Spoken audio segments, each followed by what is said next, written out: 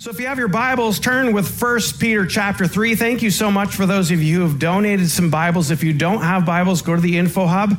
There's some donated Bibles there. You can just take one, and it's yours. And it's really important that I feel like getting a physical Bible. I know when you live in a day and age of digital, but man, there's something about underlining something in your Bible. By the way, it is not a sin to write in your Bible. You can write in your Bible, underline some things. It is life, and it's challenging for us. But 1 Peter chapter 3, there's three things that this chapter really speaks to. Is one, how to have a good life. Anybody want to know how to have a good life? 1 Peter chapter 3 tells us that. The other thing is you want your prayers answered. How many people want their prayers answered? Yes, Peter will tell us how to do that. And then interestingly enough, coincidentally, it talks about baptism. My question is, does baptism save you? Because Peter kind of says it does. But we're going to talk about that a little bit. And then lastly, I love this one that this scripture talks about, husbands, submit to your wives. I heard some women just go, amen. Amen. I like this preaching they're saying. Was that just heresy right there? I misquoted the Bible, that one. Maybe I should be having my wife preach this message about wives submit to your husbands. All right, well, anyways, don't get too worried about it. Don't start jabbing your spouse. And by the way, just because Peter addresses husbands and wives, if you're single, if you're young, if you're old, there's something that actually goes beyond the spousal relationship that he's talking about. So there's something here for all of us today. All right, let's dig right in. 1 Peter chapter 3, verse 1. Likewise, and that's interesting that he says likewise. Remember, in the scripture, these were letters that were written to people. So Peter, one of the disciples, Peter who walked on water, Peter who denied Jesus, Peter who was reinstated and says, upon this rock, you'll build my church. That Peter is writing a letter, and it's not broken down by chapters and verses. It's just a long letter. We've later done that so we can know where we're talking about. But this likewise means that we have to go before in chapter 2 and say, what is he talking about? If you remember, if you were here last week, we would talk about this importance of submitting ourselves to authority, and we are to honor everyone. How did you do this week in honoring everyone? Did you think about it? I hope you did, because I did. And I had to work hard at it to honor everybody. But so he's saying, likewise, like you are to submit. And by the way, you should only submit to authority you must submit to authority unless they're asking you to do something that is ungodly, that is against his word. You do not need to submit to that. But he's encouraging us to, and he does it with an honoring heart. But likewise, wives, be subject to your own husbands, so that even if some do not obey the word, that they may be won without a word by the conduct of their wives, when they see your respectful and pure conduct. Okay. Wives, I know you might be already struggling with this, like these good, again, we know this Yankee mentality, right? Don't tell me what to do, and I'm a strong woman, and all this. But really what he's saying is, in the early church, when wives would come to Christ, they found a new freedom. Remember, the culture back then was very male-dominated, and wives really didn't have much of a say in things.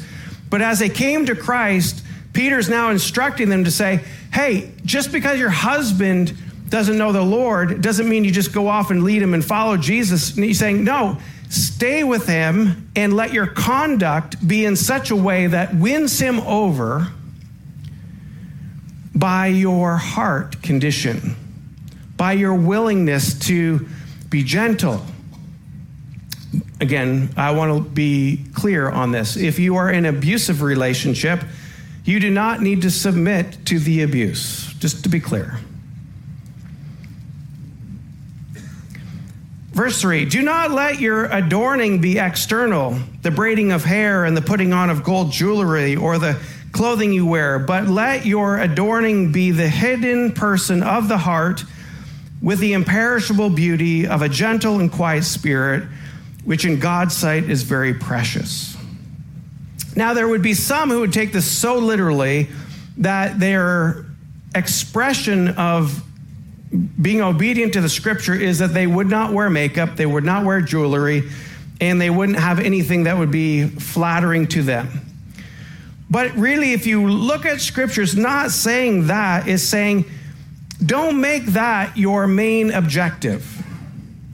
Don't make that trying to impress people is the thing you want to be doing. The two ways that he wants you to adorn yourself is one is you could care about what other people think, right? All the gold jewelry, all the beautiful braided hair, and look at me. Look at me. Or you care about the inner part of your being and say, God, look at my heart. Look at my heart. And if you care about the heart things, then your beauty is going to radiate. And it's not saying you can't do the other things, but if you're going to put your focus on something, he says, put a focus on the things of the internal beauty, the things of your heart. So he says, but let your adorning be the hidden person of the heart with the imperishable beauty. I love the imperishable beauty. Gold can perish, clothes can perish. But imperishable beauty of a gentle and quiet spirit, which in God's sight is very precious. For this is how the holy women who hoped in God used to adorn themselves, by submitting to their husbands, as Sarah, remember, Sarah, who used to be named Sarai, and Abraham, who used to be named Abram. As Sarah obeyed Abraham, calling him Lord. And you are her children, if you do good and do not fear anything that is frightening. So wives, just turn, if you're here with your spouse right now, wives, just come turn to your husband and say, yes, my Lord. What? What? Was that hard or something? Now, men, it felt awesome, didn't it? Yeah, we love it. Yes, my Lord. How may I serve you today? And I think that's kind of why I like Downtown Abbey a little bit. You know, it's like, maybe that's where the English accent comes. Yes, my Lord. Now, we know who the real Lord is, Lord Jesus, right? But in here, there was this heart submission. Now, for you women, some of you will really struggle with that. It's like, I'm not saying my Lord to him. Okay, what's going on in the heart, right? It's like he looks at the heart. He looks at the heart. Now, husbands, you're not off the hook here. Likewise, husbands. Oh, come on. Smack down, smack down. In case you missed it, yes, my queen. Wow, it's getting feisty in here. Fight, fight, fight. Likewise, husbands, live with your wives, yes, my queen, in an understanding way, showing honor to the woman as the weaker vessel. Okay, oh boy, here we go. Since they are heirs with you of the grace of life, so that your prayers may not be hindered. Here we go. There's that first question, that your prayers may not be hindered. Husbands, the way that you love your wife and care for her and tenderly look after her is the way that your prayers are going to be answered. And if you don't, your prayers will be hindered, so the scripture says. Now, let's go to the weaker vessel for a moment. The reality is you maybe aren't just as strong as your husband is, maybe. There are circumstances that might be not the case, but maybe. And I do think that I don't think it's a spiritual weakness, although back in the very beginning, the enemy went after Eve.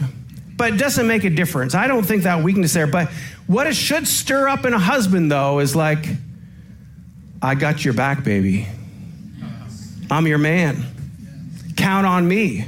You rise to the occasion. You say, you know what? She might be weaker, but I'm going to be there to protect her. You rise to the occasion, and that's what, I'll tell you what, your wife would have no problem saying, yes, my Lord. You rise to the occasion when you say, yes, my queen. But here's what I love, though. Here's what I love. This is the equal part.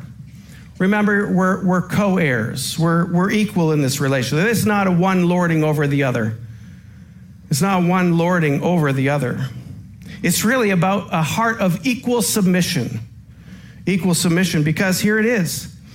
Since they are heirs with you of the grace of life, so that your prayers may not be hindered. They're heirs with you. You guys are in this together.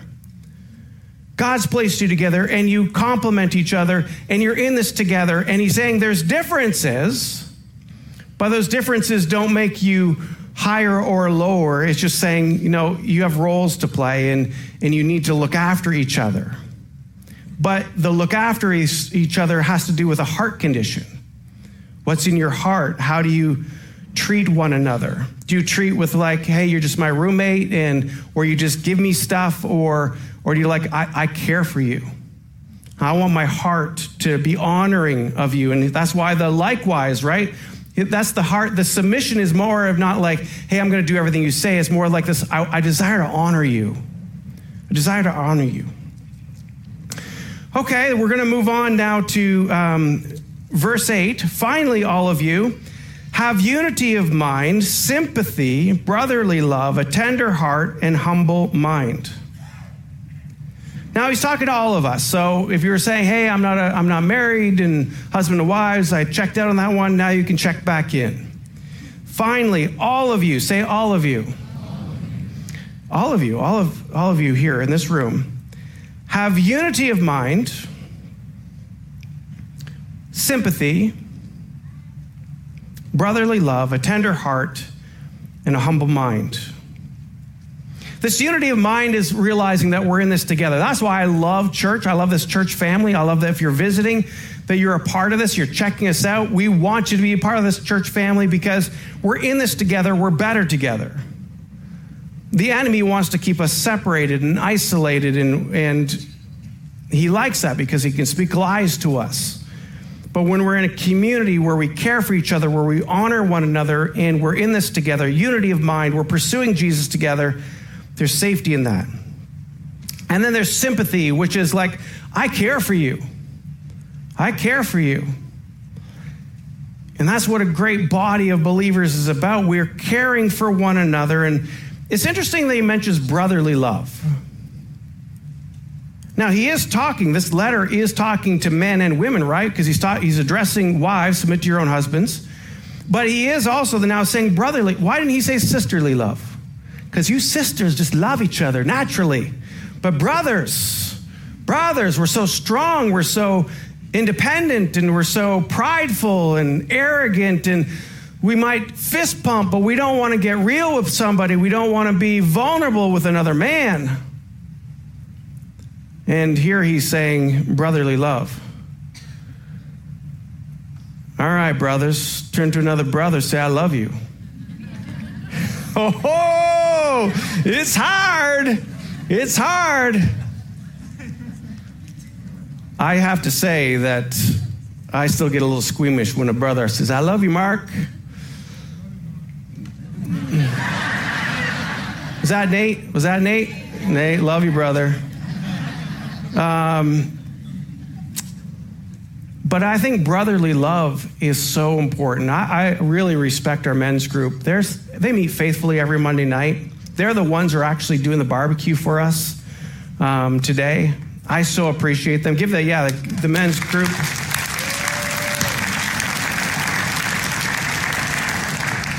But I think us brothers, we got to realize that we got to get a little soft.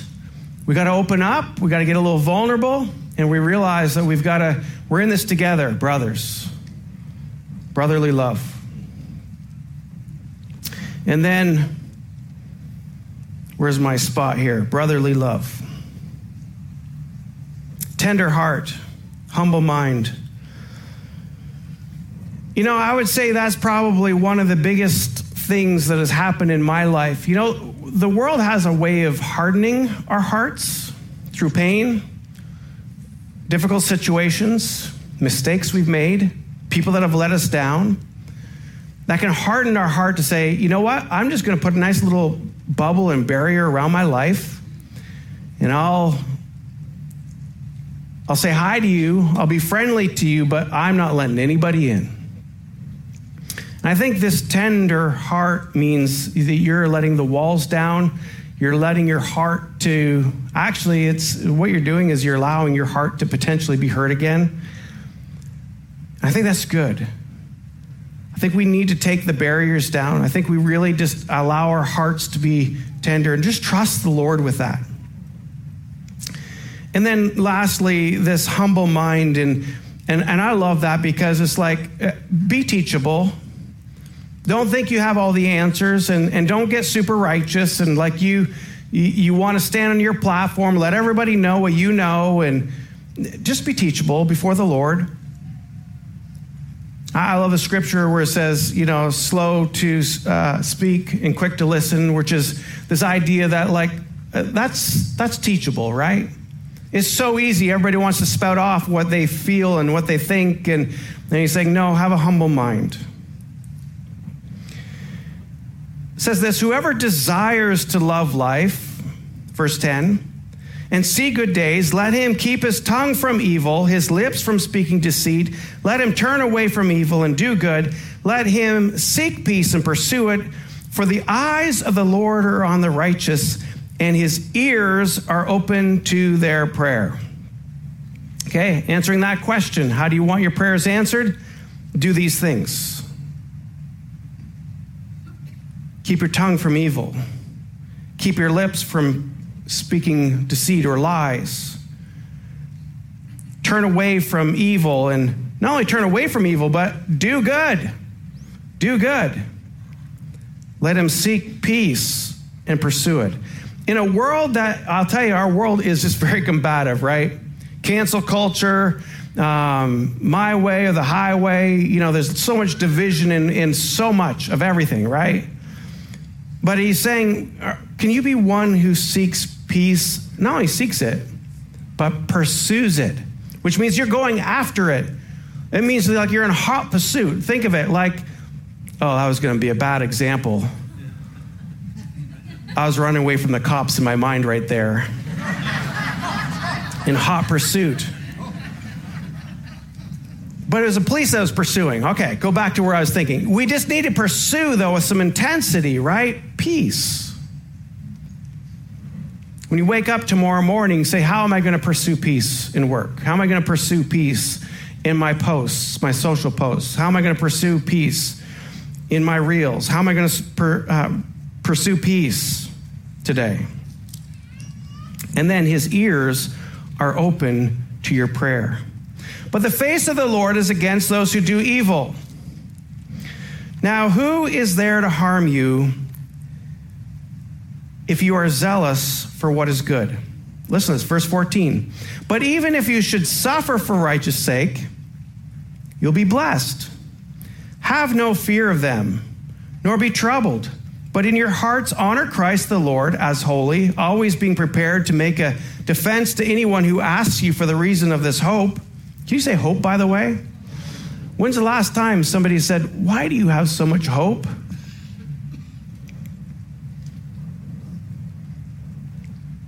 One, I hope they're asking you that. But number two, would you know what to say? Man, you just seem like things aren't getting you down. You just seem like a positive person. Yeah, I look at the glass half full.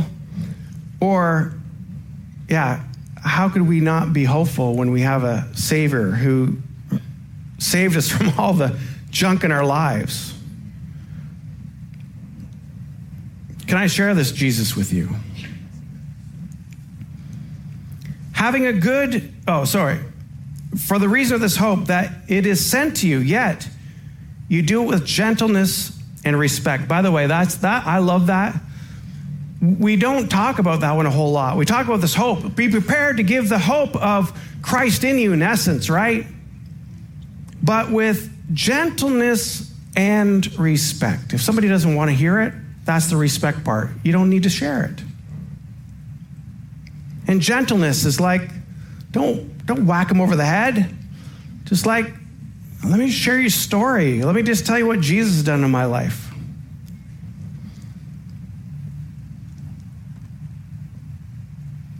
All right, moving on.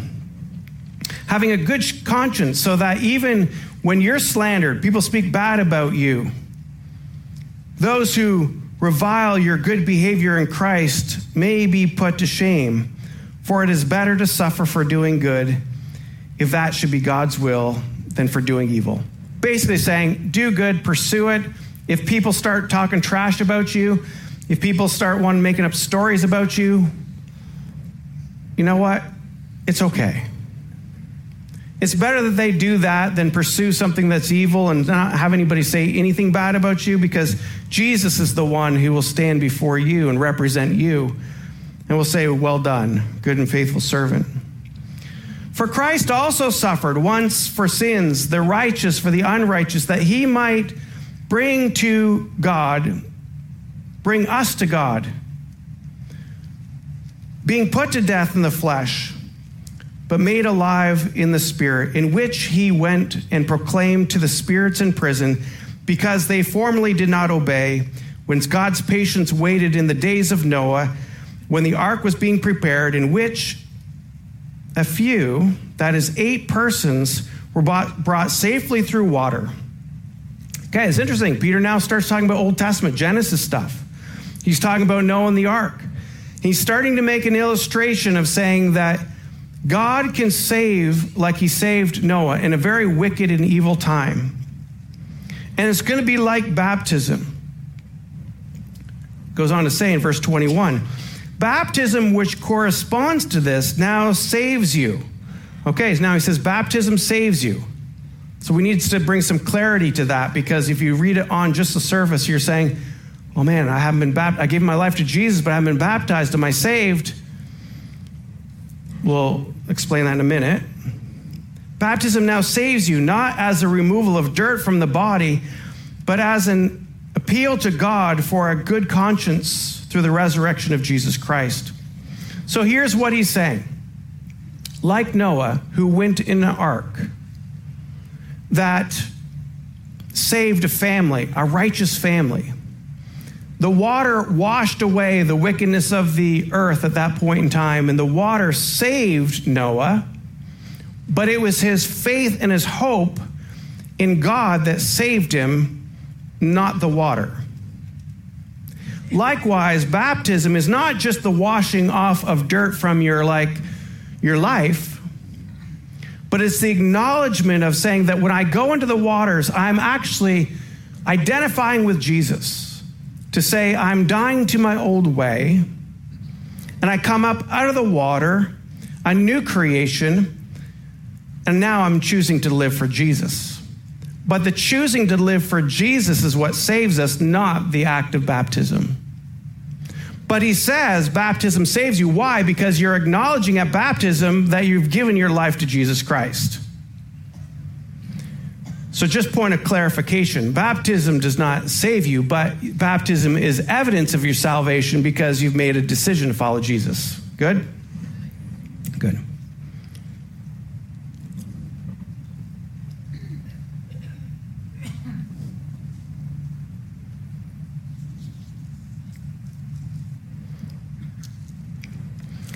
Peter, who was talking to the early church, the reason I love 1st and 2nd Peter, and we'll get to 2nd Peter in a few weeks. We only have 4 and 5 left of this 1 Peter. Is really addressing some really practical things. And it makes sense for us as we're instructed by, remember, the Holy Spirit inspired these writings. They're written by humans, inspired by the Holy Spirit, placed into a canon of Scripture that has not been added or taken away from. Yes, we go back to original Greek and Hebrew to find the interpretation, or I should say the translation of those. But the practicality is, yes, as we come to Jesus, it's a spiritual thing, but it plays out very naturally. It affects our everyday life. That's why we can't just decide one day I've made a decision for Jesus and then I'm going to live the way I want to live. He's saying there's something more than that. There's something that happens in our spirit, in our soul, that affects our relationships with a husband and wife, that affects the relationships inside the church, that affects our relationships with our coworkers, how we deal with the government, those in authority over us. Then he's giving us practical things of saying, hey, by the way, I want to see you be baptized. I want to see everyone come to this place of this decision to make Jesus the Lord of your life. But when you do, and people start either making fun of you or slandering you or making up stories about you. I just heard yesterday of a pastor who all of a sudden something crazy is going on in their community and they're making up all kinds of lies about their church. Lies. And yet he's like, oh my, all of it's false. How do I make it right? And we go to scriptures like this and say, that's not your place. You don't have to worry about that. Keep your eyes on me. Keep your heart in the right place. Honor everybody. Find hope. Find this hope that's so deep inside of you that when you build your life on this rock, the waves of life and hurling of abuse and people making up stories does not shake you. And I believe in the times that we live today, we need to come to that place of confidence to know that it doesn't matter what other people say. It doesn't matter what other people think.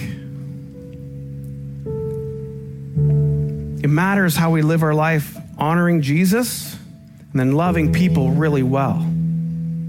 See, it's really easy to say, I don't care what they think, and then you get so hard-hearted and you become isolated again. You become, they're the enemy. But the reality is, that's why he says, pray for your enemies. I'm going off track just a moment, but that's why he says, pray for your enemies. Why? Because he realizes that when somebody's hurting you, it's probably just because they're hurting. And if we really love them, that hurling of abuse to us doesn't affect us because we see the potential of what God wants to do in their life, to bring healing and hope in their life. And so that's why we pray for enemies. I used to think, well, we pray for enemies, that just keeps us free, right? I pray for them as if some distance, keep my enemy over there. But I pray for them so I don't get bitter and angry. But I really think I guess pray for them with compassion to say, you know what? You hope that they would experience the love and forgiveness of Jesus like I experienced the love and forgiveness of Jesus. Because we once were like that person, quite frankly. Maybe it looked a little different, but we still were tarnished by our own sin and junk in our life. So in closing, we have to ask ourselves, what is God saying to us? Who's God? What is he saying to us? How should we live? How should we take what he's saying to us, apply it? And then who do we tell? I want you to think right now of something that I've said from the Word, or something the Word of God says I should say, and think about how you could share that with somebody. Because there's something powerful when we take the Word of God. If you've noticed, I've changed a little bit of the way that I speak to you. We used to do, and we still may from time to time, do topical messages. But God, a few years ago, probably a year ago, really challenged me that the very thing that changes us actually is not my great words, which aren't so great, by the way, which aren't my great speaking to you, but it's the Word of God that changes us. And we want to be changed by the Word of God. And so if we can take God's Word and then share with somebody else, the Bible says the Word of God does not return void. It plants something in somebody. So I just want to encourage you that we understand who God is by his Scripture. We understand what he's saying to us. his church, asking us how to live it out. So hopefully you got some action items that you're going to live out this week, and then who are you going to tell? Because that telling produces some result. All right. Husbands, love your wives. Wives, yes, my Lord. Husbands, yes, my queen. Right? You're co-heirs. You're doing this together. That's the beauty of it. The scripture tells us how we should live, how our prayers are answered. Talks about that baptism doesn't save us, but he wants us to be water baptized because of our commitment to Jesus Christ. And to have a good life is pursue Jesus with righteousness. Keep your heart tender, keep your mind humble. Do good. God's ears will be open to you. You'll have an open heaven. Welcome to Church Online. My name is Pastor Mark, and I just want to say thank you for taking the time to join us in watching our services online. Maybe you can't be at our location today and you're watching this from home or on the road. We just want to say thank you for tuning in. And maybe you can't get to a physical location at Grace Capital Church, then this becomes part of your regular routine to do church live on your computer or on your device. We want to say, invite some friends with you. Do church together. Life is so much better together, and discovering what God has for us is meant to be done in community. Gather people together and enjoy these services for weeks to come. Thank you for watching.